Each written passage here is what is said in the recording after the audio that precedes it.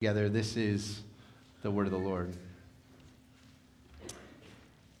David departed from there and escaped to the cave of Adullam. And when his brothers and all his father's house heard it, they went down there to him, and everyone who was in distress, and everyone who was in debt, and everyone who was bitter in soul gathered to him, and he became captain over them. And there were with him about 400 men. And David went from there to Mizpeh of Moab, and he said to the king of Moab, "Please let my father and my mother stay with you till I know what God will do for me." And he left them with the king of Moab and stayed with them all the time that David was in the stronghold. Then the prophet Gad said to David, "Do not remain in the stronghold, depart and go into the land of Judah." So David departed and went into the forest of Hereth. Now Saul heard that David was discovered, and the men who were with him. Saul was sitting at Gibeah under the tamarisk tree on the height with his spear in his hand, and all his servants were standing about him.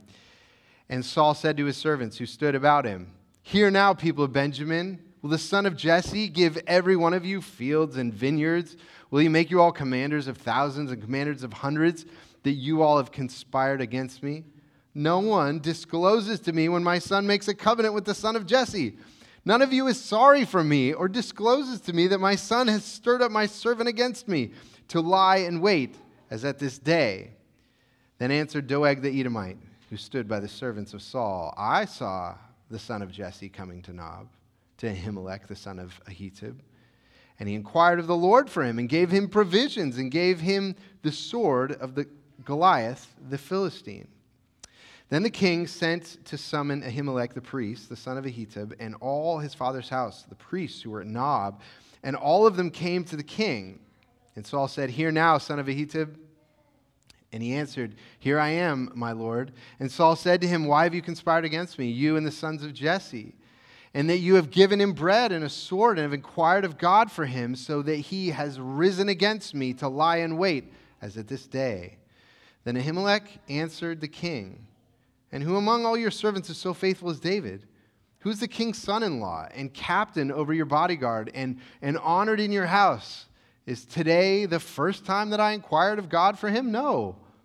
Let not the king impute anything to his servant or to all the house of my father, for your servant has known nothing of all this, much or little." And the king said, "You shall surely die, Ahimelech, you and all your father's house." And the king said to the guard who stood about him, "Turn and kill the priests of the Lord, because their hand also is with David, and they knew that he fled and did not disclose it to me. But the servants of the king would not put out their hand to strike the priests of the Lord." Then the king said to Doeg, "You turn and strike the priests." And Doeg the Edomite turned and struck down the priests, and he killed on that day 85 persons who wore the linen ephod. And Nob, the city of the priests, he put to the sword, both man and woman, child and infant, ox, donkey, and sheep he put to the sword. But one of the sons of Ahimelech, the son of Ahitub, named Abiathar, escaped and fled after David. And Abiathar told David that Saul had killed the priests of the Lord. And David said to Abiathar, "I knew on that day when Doeg the Edomite was there that he would surely tell Saul, 'I have occasioned the death of all the persons of your father's house. Stay with me. Do not be afraid, for he who seeks my life seeks your life. With me you shall be in safekeeping.' The grass withers and the flower fades, but the word of our God will stand forever." Let's pray together. Father in heaven, we thank you for your holy word, and we ask that now the words of my mouth and the meditations of our hearts would be pleasing in your sight, O Lord, our rock and our redeemer. We ask this in Jesus' name. Amen. Amen. You may be seated. So we are returning this morning to our study of the Old Testament book of 1 Samuel. Every year during the fall months, we look at a book of the Old Testament, because the fall is kind of the time leading up to Christmas. Christmas is the coming of Christ.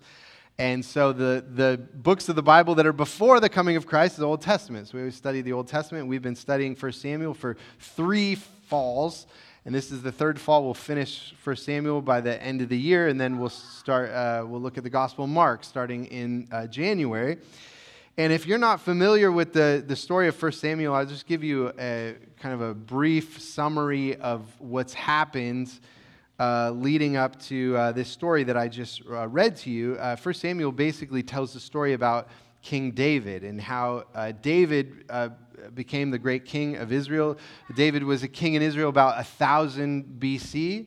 It's about 400 years after the Israelites had come out of Egypt, and Moses led them out of Egypt and led them into the Promised Land.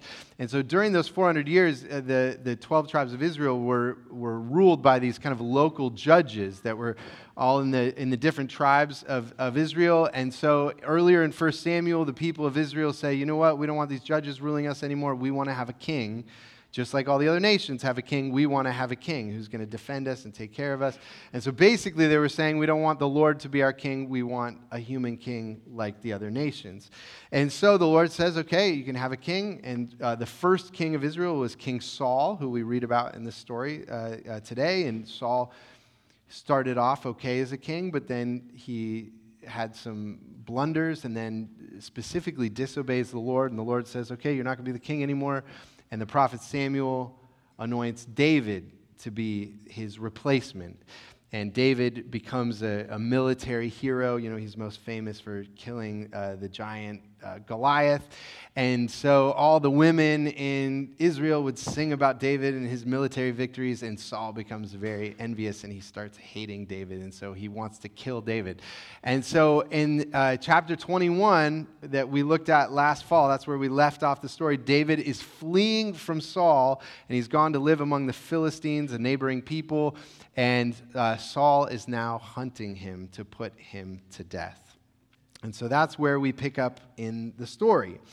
And today we are looking at a story about how Saul's distrust, not only of David, not only of the Lord, but of everyone around him, led him to do a terrible act of evil.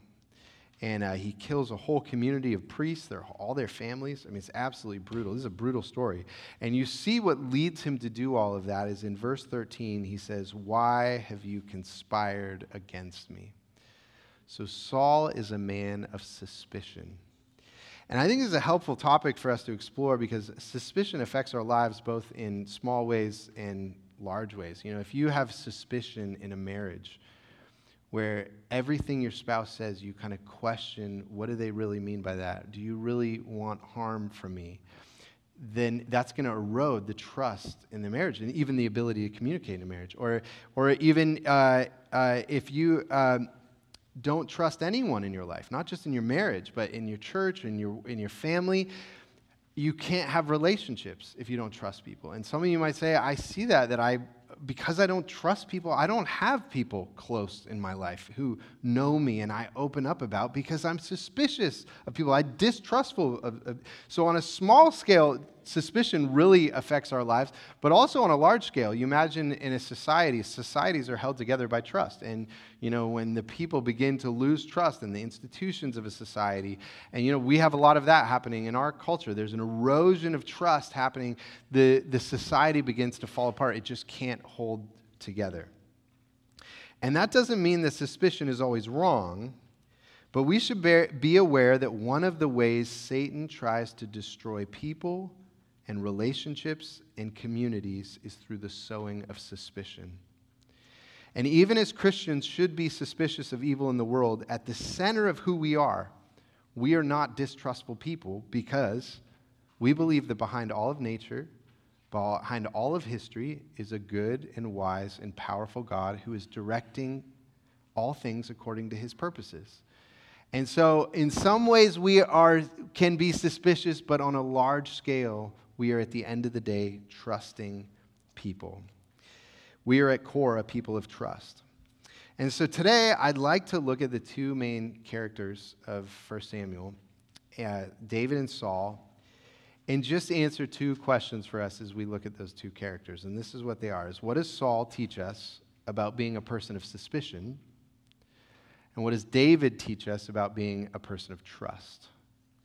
What does Saul teach us about being a person of suspicion? What does David teach us about being a person of trust? And, these old stories have so many little details that are so insightful to human life. And so I hope that there's some details from this passage that you can find helpful that apply to your life today. So, 2 questions about being people of suspicion. And the first is this: what does Saul teach us about being a person of suspicion? What does Saul teach us about being a person of suspicion? And King Saul, is one of the most emotional and psychologically explosive characters in the whole Bible. He's kind of a fascinating character study. And in this passage, what we see happens is that just the very small seeds of envy that started with Saul have now grown into this full tree of rage and anger and violence. And so even though he's an extreme example, it's still helpful for us to say, what does a heart of suspicion look like in Saul? And I want to list off 4 qualities that we see in Saul. Okay, 4 qualities that we see in Saul that make him a person of suspicion. The first is that he sits on the seat of judgment. He is ready to judge. He's primed to judge. And you see that there in verse 6, where it says, "Now Saul heard that David was discovered, and the men who were with him." Saul was sitting at Gibeah. Gibeah is basically the capital city where he's the king. That's where he lives. And he was sitting at Gibeah under the tamarisk tree on the height with his spear in his hand, and all his servants were standing about him. Now, if you've read the book of 1 Samuel, you know the spear in Saul's hand is an important kind of object in the story. It's the thing that he tried to kill David with when David was in his court. And he goes in these rages, and he gets in these moods, and he tries to kill people. And so here he is with all his servants around, and everyone's kind of tense because he's sitting on the judgment seat with the spear in his hand, and everyone's like, what's he going to do? Don't say the wrong thing. And his very body posture is ready to judge someone. Suspicion and distrust make us judgy. In the workplace, if you don't trust someone, or in your marriage, if there's a lack of trust, or there's someone here at church that you don't trust them, what happens is you begin to interpret things that are actually very benign as indicators of harm, because everything the person does is loaded with the suspicion you are against me, or you have another motive going on in this. And so there's this judgment of everything, and it colors everything that we see. And that thought, the people are against me, has been growing inside of Saul. And so it leads to a second quality that we see in Saul. Not only that he's sitting in the seat of judgment, but second, that he suspects a growing conspiracy. That Saul suspects there's a growing conspiracy. And you see it in verse 7. It says, "And Saul said to his servants who stood about him, 'Hear now, people of Benjamin, will the son of Jesse give every one of you fields and vineyards? Will he make you all commanders of thousands and commanders of hundreds, that all of you have conspired against me?'" And so basically what Saul's envisioning here is that David has gone to all of his servants and made promises to them. He say, "If you let me be king instead of Saul, I'm going to make you rich. I'm going to give you a field, and I'm going to make you commander. I'm going to give you positions of power." Which is totally unrealistic that David's been doing that. David is on the run. He's among the Philistines. He's not telling anyone where he is. He's basically homeless.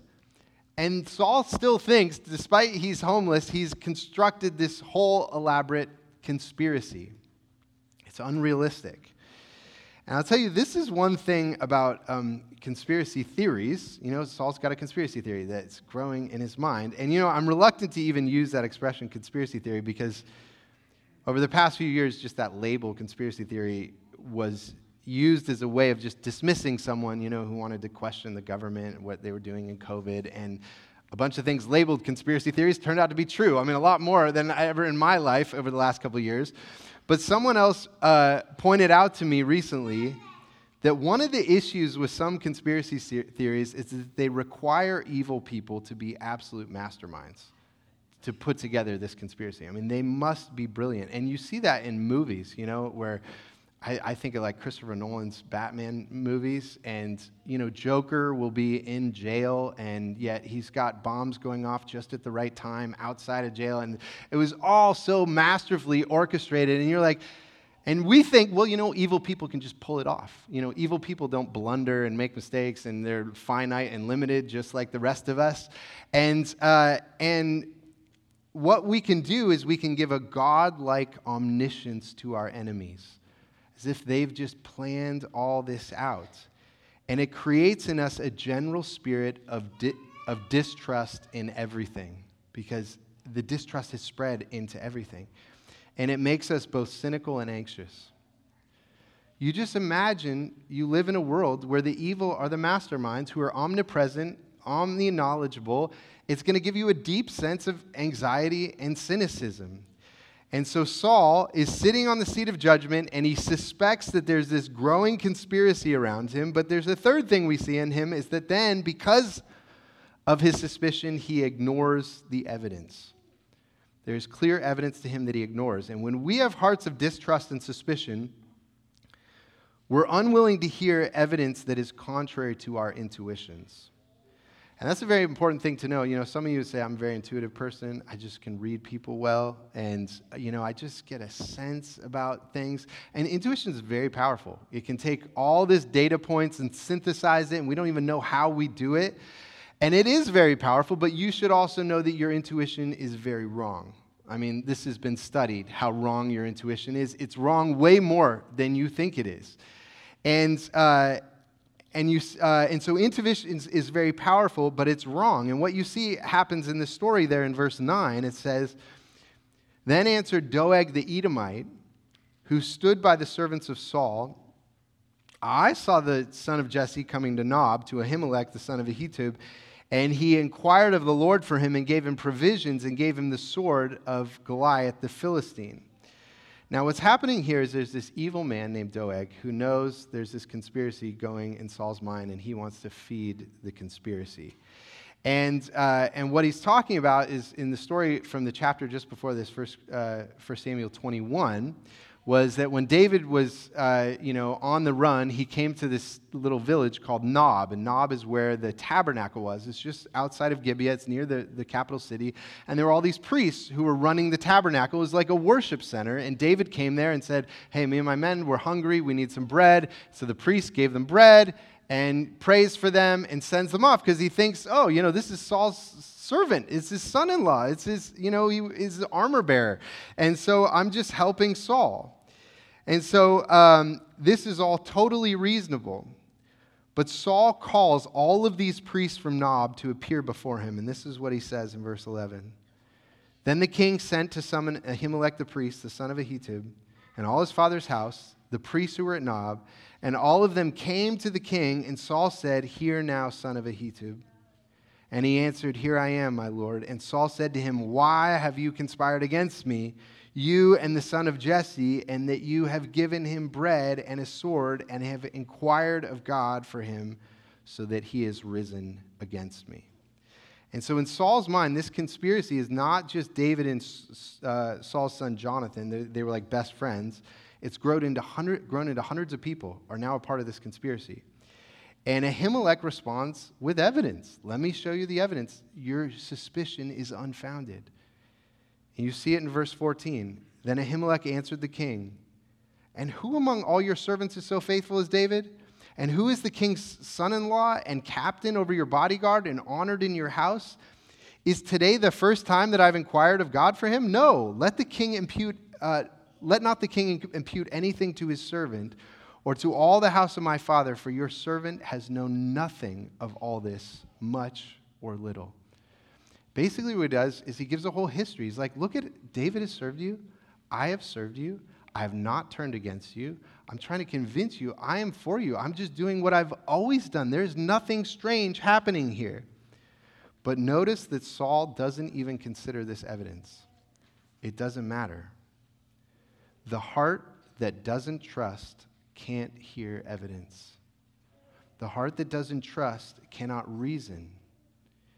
And the results of this, his unwillingness to listen, is absolutely tragic. Look at what happens in verse 16. And the king said, "You shall surely die, Ahimelech, you and all your father's house." Ahimelech, who's been a faithful priest to him, he's like, "You're going to die in your whole house." And the king said to the guard who stood with him, "Turn and kill the priests of the Lord, because their hand also is with David." And they knew that he fled and did not disclose it to me. And so Saul is calling for the execution of literally hundreds of men, women, and children. It's absolutely terrible act of evil. And in order to do this, he has to do a fourth thing, though. Okay, so he's sitting in judgment. He's got this growing conspiracy in his mind. He's not willing to look at the evidence. And then the last thing he does is he allies with the wicked. And so Saul gives this order, kill all the people in Nob. And what happens? The second part of verse 17, it says, "But the servants of the king would not put out their hand to strike the priests of the Lord." So this is an important act of resistance that all these servants say to the king, "We're not going to do it. Absolutely not. We're not going to go kill all these innocent people," and we refuse to do it. And so what does Saul do is he allies himself with this evil man, Doeg. In verse 18 says, "Then the king said to Doeg, 'You turn and strike the priests.' And Doeg the Edomite turned and struck down the priests, and he killed on that day 85 persons who wore the ephod, the linen ephod. And then he kills all their families, their women, the children, even all their animals. And it's just terrible. And so what we see in this passage is an extreme example of how a heart of distrust and suspicion becomes ultimately cynical, does not trust the Lord, and it lets sin and aggression into a person's life. And so the question that we have to face first with this first, as we look at Saul as an example of suspicion, is to say, would you say at your core, are you a person of suspicion or a person of trust? Being a Christian means that we believe that everything that happens in life happens under the sovereign watch and care of the Almighty God. Evil is not the omnipotent, omniscient one. The good and wise God is the all-knowing and all-powerful one. And so at core, we are meant to be people of trust. And this is what allows us to draw close to God, to draw close to other people. This is what allows us to be well-reasoned people and not reactionary. And so while on the one hand, Saul shows us what it looks like to be a person of suspicion, sitting in judgment, suspecting conspiracies all around, ignoring well-reasoned evidence from wise people, and then getting the help of wicked people to side with us. On the other side of that, we see David. And so that leads to our second question that we're going to look at. So not only how Saul is an example of suspicion, but second, what does David teach us about being a person of trust? What does David teach us about being a person of trust? Now, I know that some of you say, or are you just saying that we should just trust everyone? I mean, that is so naive to just trust everyone. And, of course, that's absolutely not true that you should trust everyone. David shows us what righteous suspicion looks like. David is on the run. He does not trust King Saul. And so he's like, King Saul should not be trusted. I'm not going to tell him where I am. I'm hiding from him. I'm evading him. And David is suspicious of Doeg as well. David met Doeg back in Nob, back in chapter 21, and his spidey senses were like, that guy is not good. Don't trust him. And that's what he says in verse 22. He says, "And David said to Abiathar, I knew on that day when Doeg the Edomite was there that he would surely tell Saul." He had a bad intuition about Doeg, and he was right. And so David is not naively trusting. But the opening paragraph of this passage shows us three things that made David, at his core, a person of trust. And they're the same three things that God uses in our lives to make us people of trust as well. And this is our church, our family, and God's word. And I want to talk about each of these briefly, okay? So how does God make us people of trust? Well, the first thing is through our church. God teaches us to be trusting people again, not just suspicious, not just distrustful, but trusting again through our church. And this passage begins with a description of the community that had gathered around David. And this is one of those moments where David most resembles Jesus. David was Jesus' ancestor. Jesus was called the Son of David. And you see, look at David here in verse 1 at the beginning of this passage. David departed from there and escaped to the cave of Adullam.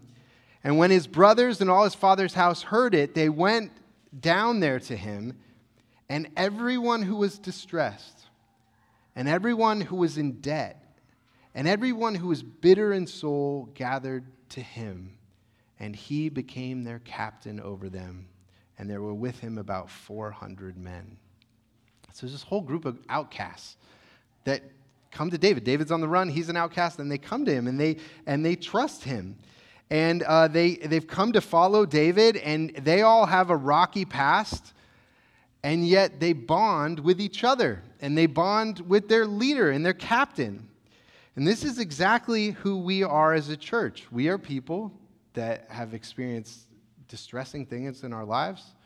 We're all people who are indebted. You know, if you're not financially in debt, you have a huge debt of sin. That's why we're here, is because only Jesus can pay the huge debt of sin that we owe. So we're indebted people, and even bitter in soul, people that have not only sinned against others, but have been sinned against, and it's deeply hurt our lives.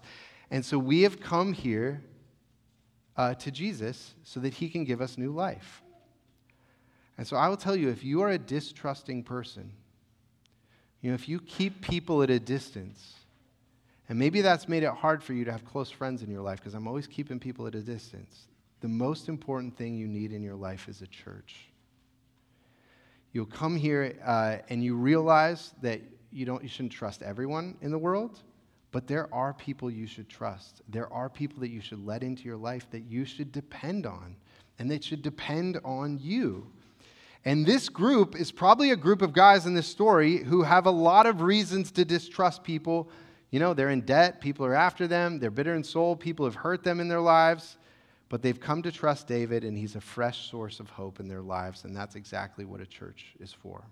And so the first, we learn to trust through our church, but that doesn't take away one of the most fundamental places that God intends for trust to be formed in us, and that's also, second, through our family. I think God intends for trust to be formed in us, not just through our church, but also through our family. And part of what's happening in this story is David's on the run. He's being hunted by King Saul. And so he's worried about his family.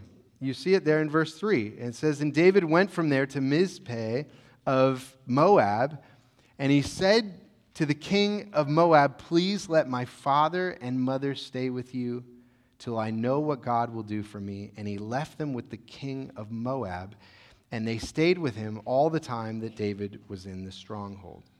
Now, this is an interesting part of the story, that David turns to the king of Moab for help with his family. And if you know the story of the Old Testament, it's a little surprising, because the Moabites were kind of old enemies of the Israelites. When the Israelites came out of Egypt and Moses was leading them, they're wandering around the wilderness, and they go to the Moabites to ask for aid, and the Moabites shut them down. And the Lord was like, "My people were poor, and they asked you for help, and you shut them down. You are under my judgment," the Moabites. And so Deuteronomy 23:3 says, "No Ammonite or Moabite may enter the assembly of the Lord forever, even to the 10th generation."